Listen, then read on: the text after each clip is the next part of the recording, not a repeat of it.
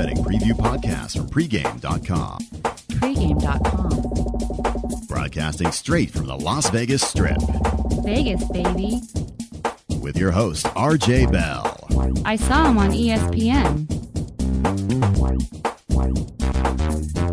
Can I call Marco Daddy? VR seems wild. Kansas State at Kansas Thursday Night Football on the Fox Network. Marco, what should bettors be looking at? Well, RJ, both teams are coming off embarrassing losses in their last game, so I look for both teams to go back to basics with the coaching styles of their head coaches, and that's going to give us value in the total in this game. And I'm going to have a play on the under in the game, and we'll explain why. Okay, so you give projections on these games, and then each week you have your best bet free pick, and it's not on this game, though. So clearly, when people think Kansas State, they're thinking about last Thursday's demolition that they experienced at the hands of Nebraska. So clearly, my gut feeling is playing on Kansas State would have advantages because we always talk about it. People remember what they see. They saw Kansas State look horrible. It's going to take a gutsy bettor to bet Kansas State here, though. Then the question becomes, people remember that Kansas was beaten by a 1AA school. So what's making you not like either side here? There's got to be pros and cons on both sides. Well, there is. Clearly. Well, first of all, the knee-jerk reaction, obviously, like you said, the Nebraska game is most visible in people's minds because it happened last Thursday. There are going to be some people that would say, hey, that was Nebraska, and they'll say Nebraska is really that good, and let's say Kansas State. Yeah, but the line was back. 10.5. Remember, it's expectations. They weren't. Unfortunately, I liked Kansas State in that spot, and I never felt like I was in the game. Well, when they came out of the tunnel, didn't you? That's true. So I guess the question is, well, let me ask you this. Is, on one hand, Kansas State underperformed. On the other hand, if you think they're a decent team at all, this is probably a bounce-back spot. Do you like them less? Has their power ranking been lowered in your mind? And even if it has, do you think they're going to play a little bit better because of the bounce-back? Their power rating would have lowered just slightly. I don't make an over-adjustment because I really think where the adjustment is on the Nebraska side. I think Nebraska is way better than people, because really nobody's got to see a lot of Nebraska yet this year, and they had only played one big game so far, and that was the Washington game. Yeah, at this point, though, this team's getting, and we're going to talk about it later in the Texas matchup in another video, is that they've been bet pretty hard. So let's drill down, though, real quick. Is really with power rankings, there's going to be a team ranking, and then there's going to be a game adjustment. So let's say, for example, the Vikings this week, and we're going to be talking about that game, they played on the road on Monday Night Football. So whatever you think their power ranking is, you'd probably make about a point or so game adjustment for lowering their ranking based upon the fact that they played on the road on Monday night.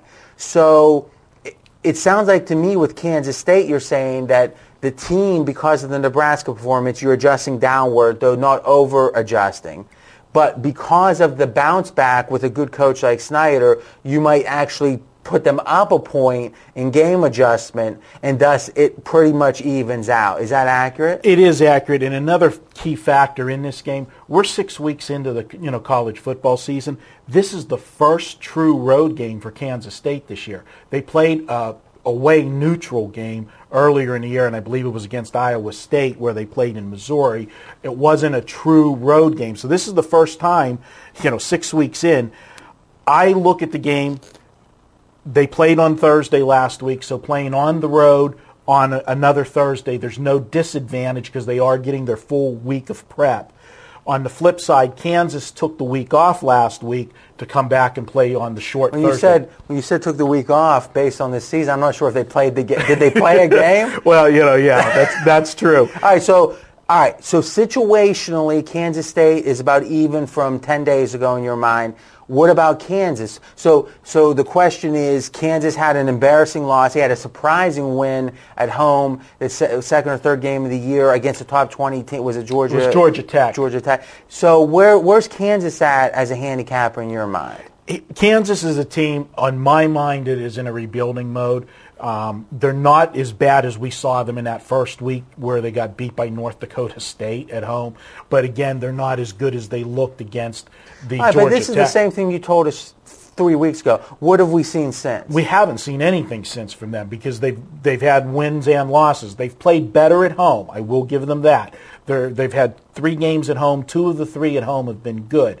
What I'm looking at here is both teams are going to rely on the running game this week. I think they're going to want to minimize mistakes. They're going to play it more back to a basics. You heard me always say that after a bad performance, the great Steeler coach Chuck Noll always used to drill, we're going back to basics. And I think that's what you're going to see from both teams here. Go back to the running game, minimize mistakes. I think that is going to send this game under the total. People are just going to look at the scores that these teams have had in recent games. I mean, obviously, Kansas State gave up a ton to Nebraska. So give us your projection. I have this game as a 24-21 type game.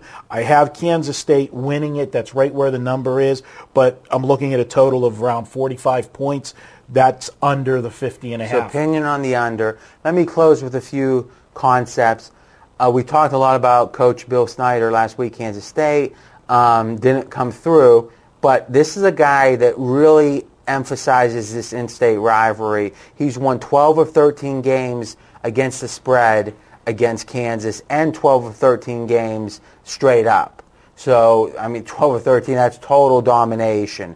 And this is a Kansas team that just a few years ago was in the Orange Bowl, a game I was at, against Virginia Tech. Now they've only covered 3 of 14 ATS. So, and again, there's been a coaching change. That's why. Yeah, second half of last year and this year, 3 of 14 ATS. Nothing to get excited about there. Okay, now it's your turn to continue the conversation in the comments section with me and Marco. And next up, we're talking about the Friday game, Cincinnati at Louisville. For the best deals from trusted sportsbooks, visit pregameaction.com.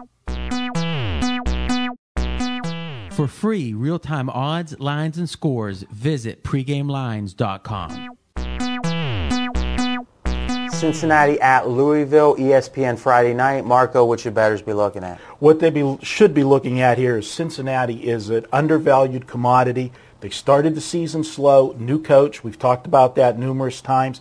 They're getting it right now. This offense is starting to click, and I think we're going to see fireworks on Friday night because Louisville doesn't have any defense at all.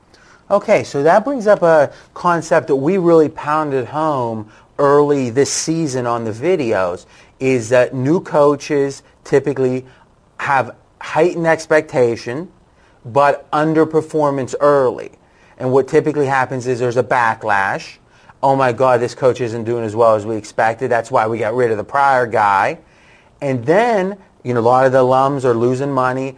They get less support. And just when they start to get it and turn it around is when they're undervalued by the market, giving us a great opportunity. Now, you're saying that that opportunity specifically is on the side towards a lot of scoring here. I do. Cincinnati offense is playing well right now. They've bought into it. And just to elaborate further on what you were saying there, public perception was even more on this team because you talked about that's why they had expectations for the new coach. You got to remember, this was a coaching change that they didn't fire the old coach. The old coach left for greener pastures. So this was almost... No pun intended, Notre Dame, green. Yeah, there you go. But it was a situation where having a new coach was actually a letdown than that high expectation. So when they started slow, it was quicker for It was a reinforcement of, oh my God, we're never going to be as good as we were. Because let's be honest, Cincinnati wasn't great before Kelly. So we got a team that was average, reached the heights of the Division I football, and now they're back to the same old thing. Exactly. But now this program is clicking. They played Oklahoma very well a couple weeks ago, and then last week they had another big blowout win against lesser competition. I think Cincinnati on Friday night, they're going to be able to move the ball on this Louisville team. Louisville has offense too. Louisville's been scoring. They've played a much easier schedule, I'll admit that. But Louisville does have and the reason I'm looking here for the total rather than giving you a side in this game right now, there is a huge revenge factor for Louisville. Last year, Louisville got drilled by 31 points against Cincinnati. So they're playing with some revenge, so you have that added motivation on a Friday night home crowd on TV. Now, here's what's interesting. These schools are about 100 miles apart.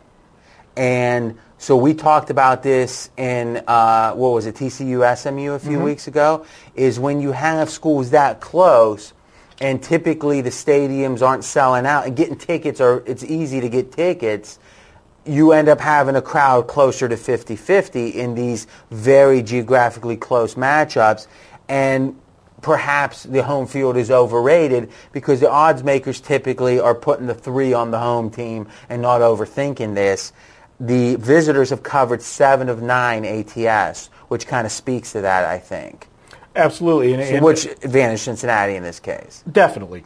I agree with you 100%. I also note that on this total, the Sharps didn't wait. This game, the total opened at 55 on this. So a high number. And it went to 58 early. I mean, right away.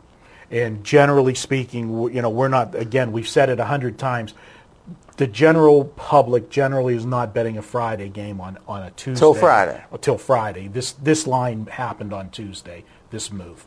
All right, well, give us your official projection. I'm going over the 58. I see this as a 35-31 type shootout game where the team with the ball last could very well be the winner. I say take the over on Friday night. All right, great stuff. Now it's your turn to continue the conversation in the comment section with me and Marco. And next up, in the next video and the next audio podcast, we're moving to weekend college football and NFL action.